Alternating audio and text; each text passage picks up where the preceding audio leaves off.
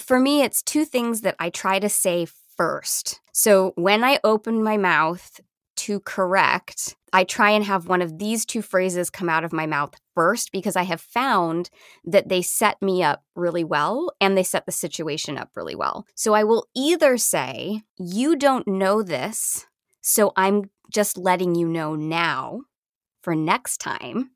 And then I'll kind of say whatever it is. So, like, oh, you know what? You don't know this, but next time, I just want you to know that, when we're talking about X, Y, or Z, it's actually really beneficial if you X, Y, or Z. And so for me, it does two things. It actually helps me calm down because, we talk all the time, vocabulary matters. So when I am forcing myself to say, you don't know this, so I'm just letting you know, it reminds me they don't know this. So I really don't have a right to be critical or upset with them about it. Welcome to Raising Adults, the groundbreaking parenting podcast that starts with the end in mind. We're your co-hosts, Dina Thayer and Kira Dorian. We created future-focused parenting to take families from surviving to thriving. So join us as we help you stop raising kids and start raising adults.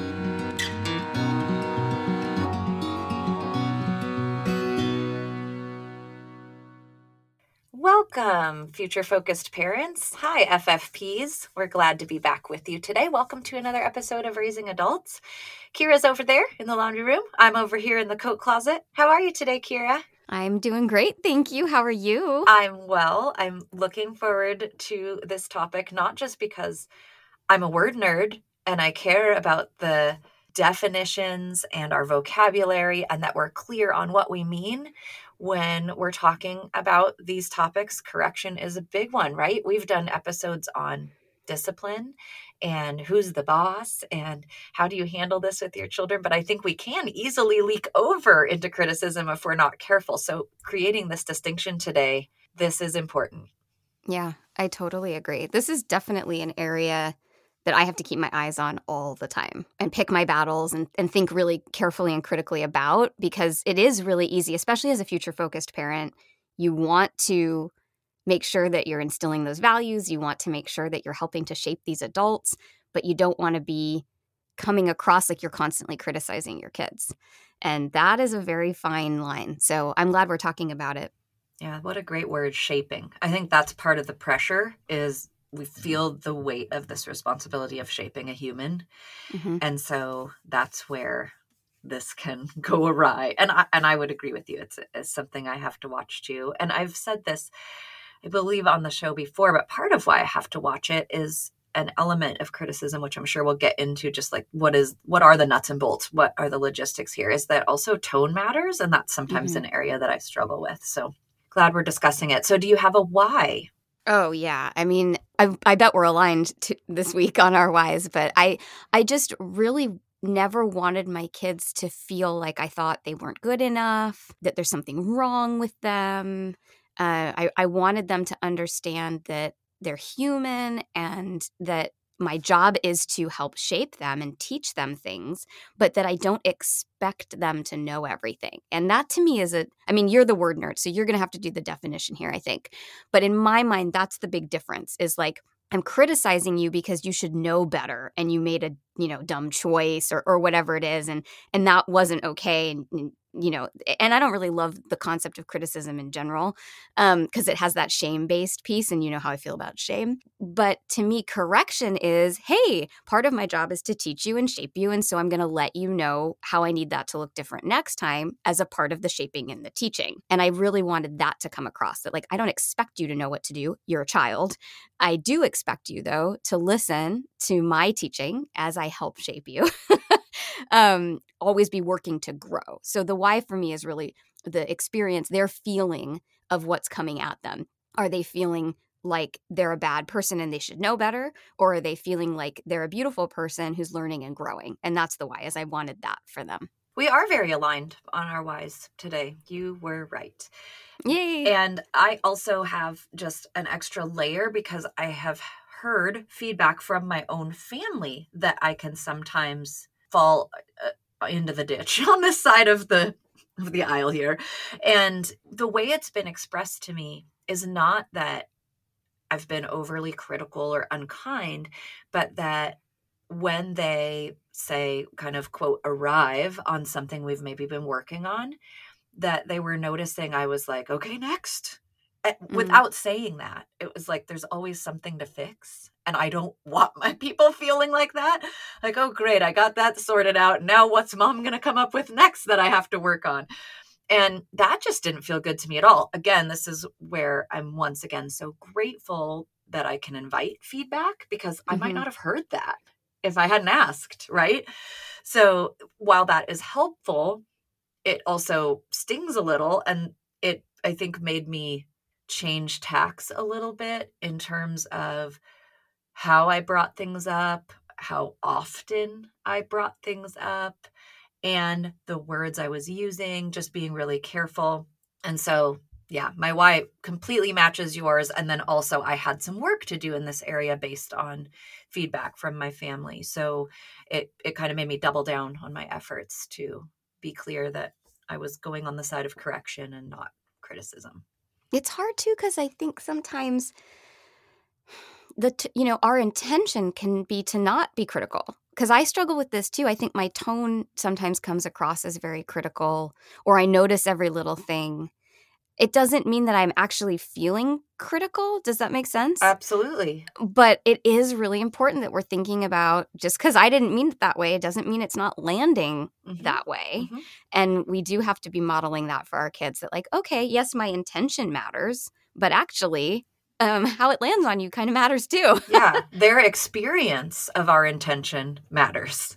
Yeah. So it may end up not matching, right? Our intention might be one thing and the impact on them might be something else. And so that we've got to look at that. So probably helpful to just kind of start with some definitions. And I think we probably can both talk about how we see this, because I know that we often bring kind of different perspectives to the table that are both really helpful.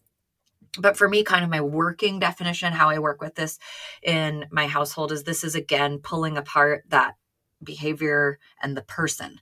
So to me, correction of a behavior is A-okay. I love what you said earlier. We are teaching them. So there are going to be those training moments, those learning opportunities where it's like, hey, you didn't know that this is the right way to do it. I'm going to teach you how.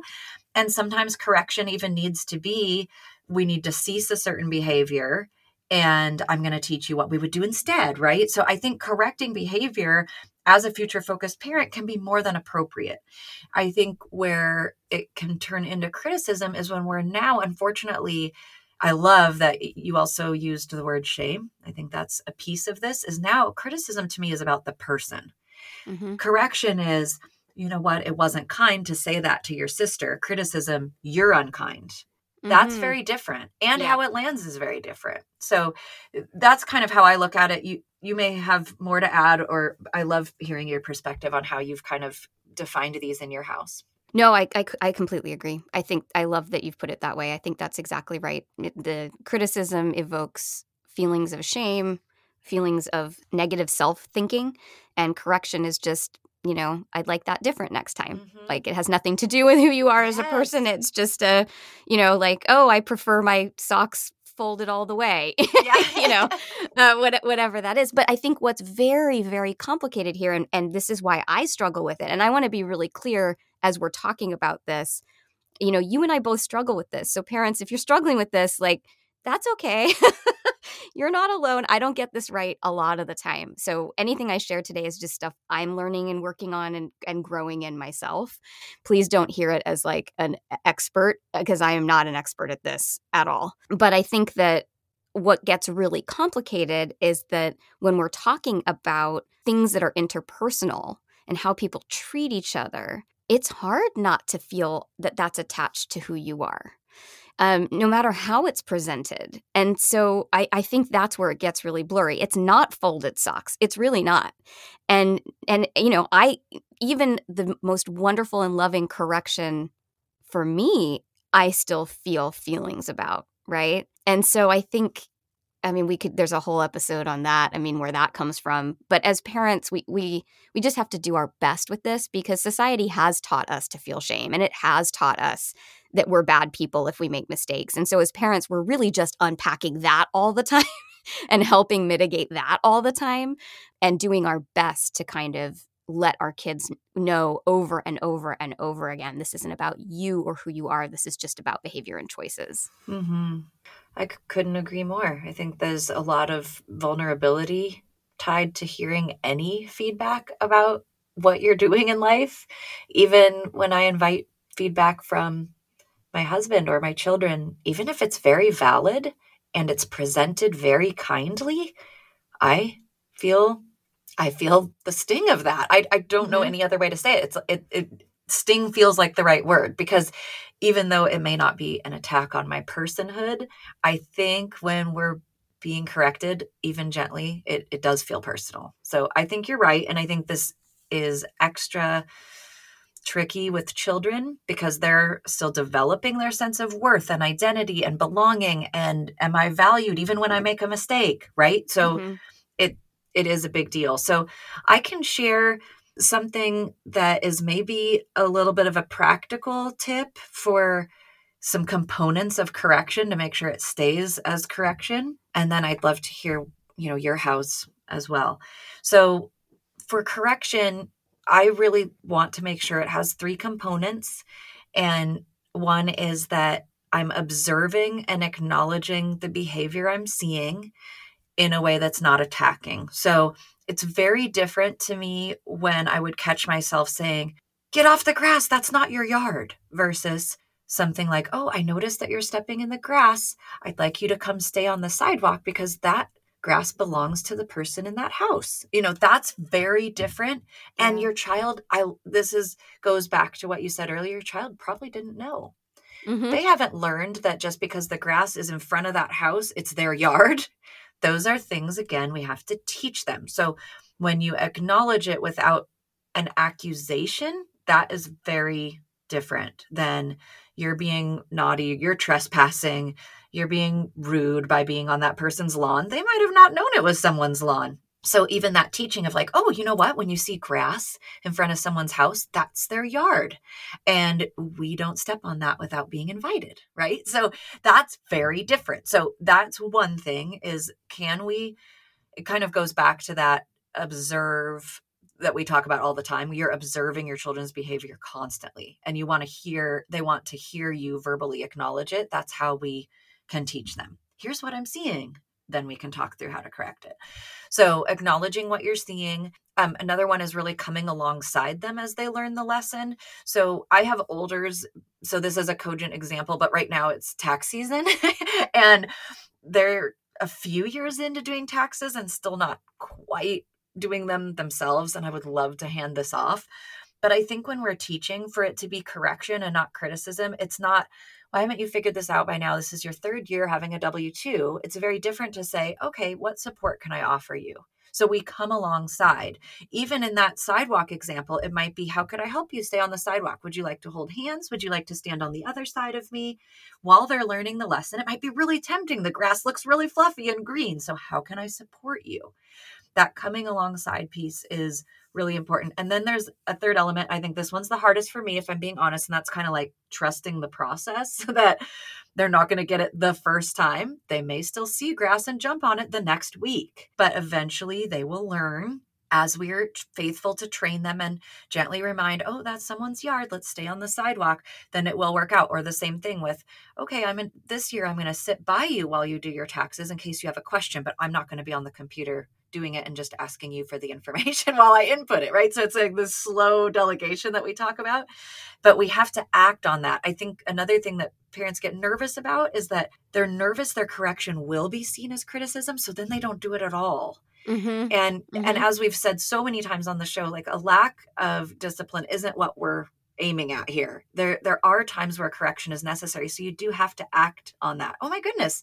That actually could work as the word act. I just figured out that's an acronym, my 3 steps. Acknowledge what you're seeing, come alongside to help them, and trust the process. There you go. I feel like I just got a window into how you do that. You're hilarious. Oh my goodness. Scott told me the other day if he spent 30 seconds inside my brain, he'd need a nap. I totally concur. Oh.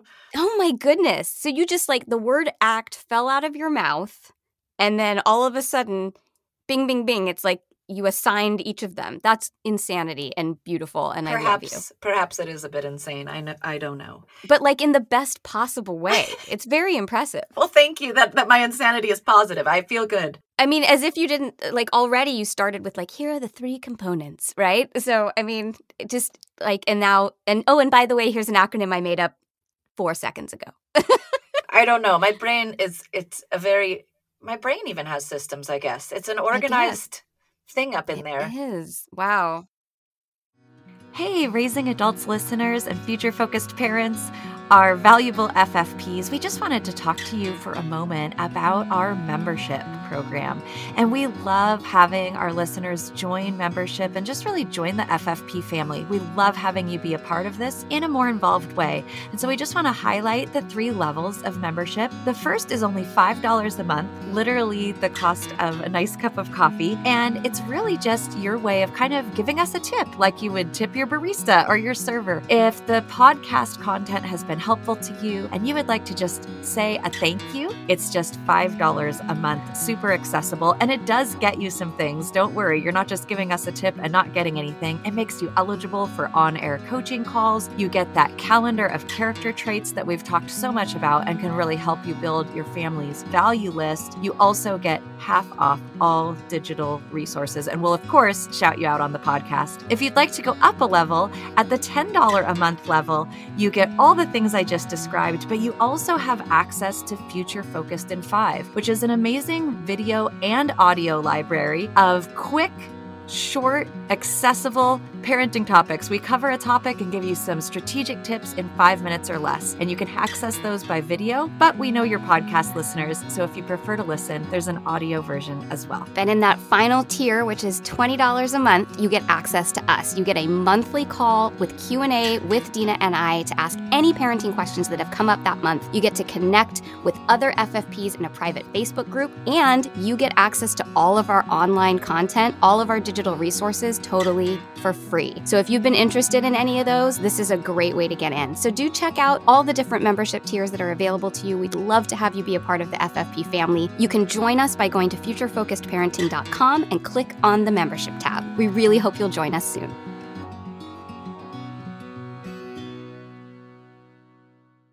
What about you? What are things you've done? Well, I love that, first of all. I really, I love that 3-component process because I think they're all super important. And, you know, I think I do elements of that. I don't know that they're that organized in my brain, but Who's are? But I mean, I think there's elements of that. I think that the 2 things that I would want to share that have been helpful to me, and they're actually just 2 phrases, and you'll appreciate this because we're all about the vocab here. But for me, it's 2 things that I try to say first. So when I open my mouth to correct, I try and have one of these 2 phrases come out of my mouth first because I have found that they set me up really well and they set the situation up really well. So I will either say, you don't know this, so I'm just letting you know now for next time. And then I'll kind of say whatever it is. So, you know, like, oh, you know what? You don't know this, but next time, I just want you to know that, you know, when we're talking about X, Y, or Z, it's actually really beneficial if you X, Y, or Z. And so for me, it does 2 things. It actually helps me calm down because, you know, we talk all the time, vocabulary matters. So when I am forcing myself to say, you don't know this, so I'm just letting you know, it reminds me they don't know this. Yes. So I really don't have a right to be critical or upset with them about it. You know what I mean? Yes, I'm uncomfortable because maybe whatever happened was embarrassing or I felt a little inappropriate or whatever it is, but they didn't know. So it's okay for me to let them know, right? And then the other phrase is, hey, can I ask you to do something differently next time? And that's helped me too. Again, for the exact same reason that it helps me calm down and realize that this isn't about right now. This is just about helping them figure out what to do differently next time. The second part of why these 2 things are helpful is how it lands on them. Because like we said, they're going to have feelings about it. Just the nature of being corrected, I think, stinks for a lot of people. And I think the nature of being corrected by future-focused parents who are kind of on the ball a lot and noticing things and really thinking critically about how we raise our kids and trying to shape and all of that. I think a lot of us do kind of lean into more noticeable things than maybe parents that aren't as future focused. And so I think for those kids, this is an area we have to watch. So what happens for them is at least the vocabulary that's coming out can offset whatever feelings might come up for them. Because A, I'm calmer, so I'm more likely to present it in a calm and loving tone. And B, the first thing they're hearing is, this isn't about you, it's not your fault, I'm just letting you know, all of the things I would want to impart. I'm leading with that. And those two things have been really helpful. And then, sometimes they do still have feelings about it. And so then we can also talk through in more depth what we've been saying, which is I'll often say, hey, you know what? You didn't know. You're 9. I don't expect you to know that. Like, were you born knowing how to walk? Were you born, and we'll talk through that. Like, this is how you learn and grow. I'm only letting you know so that you'll learn and do it differently next time. That's my job. Your job is to listen and to, do your best to try and make that change. But I don't expect it to be perfect, blah, blah, blah. So we'll have those conversations. And then sometimes the conversation needs to be, this isn't about who you are. You're wonderful. You're a wonderful kid. This is just something that is, something that's good to know for next time, or this is just important in how we move through the world or whatever it is. So helping them pull apart the experience if the big feelings come up, because sometimes, honestly, they do. And whether that's society or the fact that they have a mom that doesn't always have the best tone, or they have a mom who, is future focused and is always kind of thinking about these things, any of those things or all of those things could be what causes those feelings. So then my job is to also go, okay, I may have also caused those feelings, so I have to be a part of unpacking them. And then the last thing I would just say is pick your battles. I do really try to let stuff go if I can. My first thought is almost always, can I let it go? Because there's so much I feel like I can't, because we're raising adults and there's a lot to think about there, that if it's something really small and I think, you know what, I'm going to let that one go so that the next thing that comes along, it's not going to feel like double whammy. They're more likely to feel less yucky and be more open to listening because I let this little tiny thing go. Mm-hmm. Absolutely. I think it does make them more receptive too. So I have a future-focused follow-up question for you. Oh. With your second phrase, can I tell you how I'd like you to do that differently next time? I'm sure I'm paraphrasing and not getting it exactly right. What are your thoughts on, and I'm not saying you will, I know your people and they're delightful, but I'm imagining that for some people there could come an age where the answer is no. Oh, yeah. Well, then I think you just rephrase it to, I'd like to share something. Yes. I was right? wondering that. You don't give the option. Yes. Is this when it shifts to, here's what I need from you going forward? Yeah. Oh, absolutely. Absolutely. And I mean, there are times where I phrase it that way. I'm also trying to be better and more cognizant of when is actually a good time to have that conversation, yes. which has been a real challenge for me because you and I think, are both this way. Like, I like to fix things right here, right now, in the moment. I want it resolved. I want it done. I want to move on. And part of that is just how crazy busy life is. But part of it is also, I don't like feeling uncomfortable and I don't want to forget and, all these things that swirl for me. But what I have found is that sometimes saying like, hey, is this a good time for me to ask you about a situation I'd like you to handle differently next time? Now that mine are a little bit older, sometimes has saved me a world of pain, because they'll be like, no, actually, I'm reading my book and I'm really into it.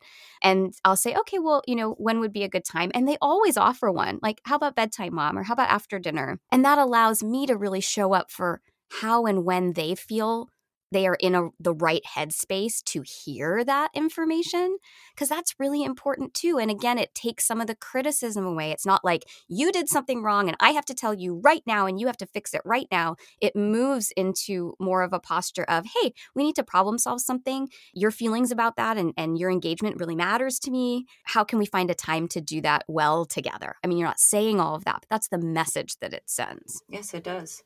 And we use some vocabulary around this idea too, which is the word receive. So different than I'm just hearing it. Can I actually receive what's coming toward me? And so we actually will ask each other, are you in a place where you can receive some feedback right now? And I love that they can say, I'm not in a place where I can receive that. And then we can try again. So it's because you're right. I mean, there's more to it than just hearing it. They have to also be at a place where can they really internalize it, take it in, ask some questions about it, maybe talk about their feelings about it, and then be ready to implement those changes going forward. That is a more complete process than just, I heard the feedback, but kind of dismissed it. So there's also there has to be willingness and buy-in from the person hearing the feedback that they're in a place to be ready. So I think that's wonderful. The last thing I want to say is just about criticism, and that I shared this idea at the top of the episode that this is really more about the person. So correction is, hey, I did something that wasn't great. Whereas criticism can really land like, I'm not great. And I'm really speaking to myself here too. I want that to be clear. As I admitted at the top, like, this came from feedback that this is an area I have to work on.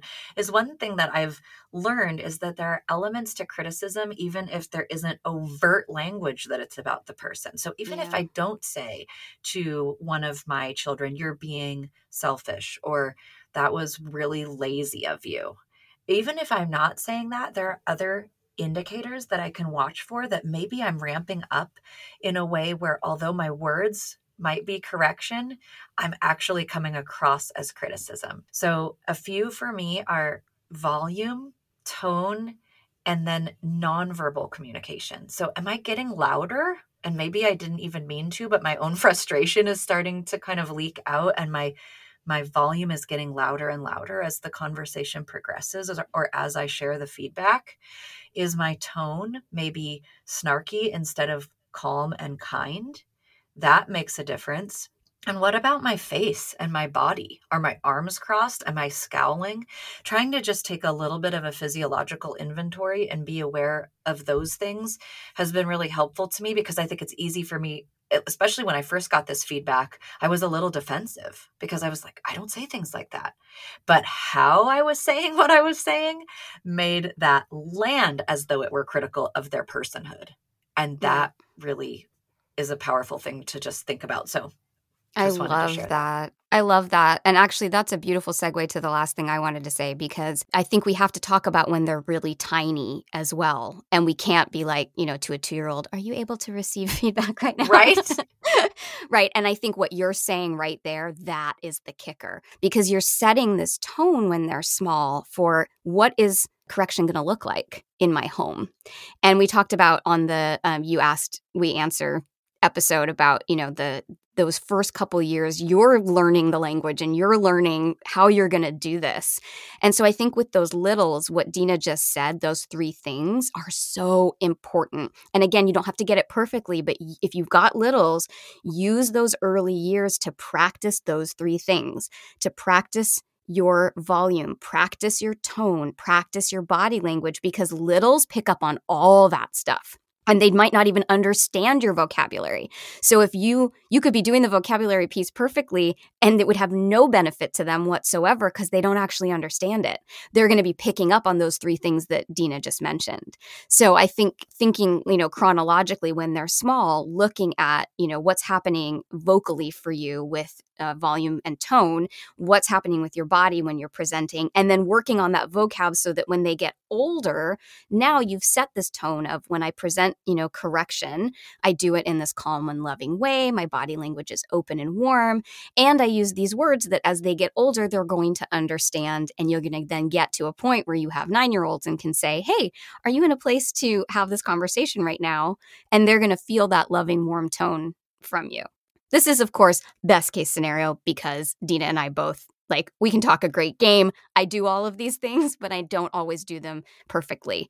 So it's really, this is about just doing the best that you can. Because the truth is, we were not all raised this way. The generation before us was not an emotionally intelligent generation, or they were not focused on raising emotionally intelligent kids. So not a lot of us had loving correction modeled for us. Yeah, we're parenting into the great unknown. We're kind of trailblazing and doing it for the first time. And I don't do this perfectly or even consistently every time either. So it's a continual growth process, but we're also humans who are growing, and we're going to make mistakes sometimes. Yep. And we have to use that same correction with ourselves when you get it wrong. Like, oh, okay, I got that wrong. That's okay. How can I lovingly remind myself how I'd like to do that differently next time? Yeah.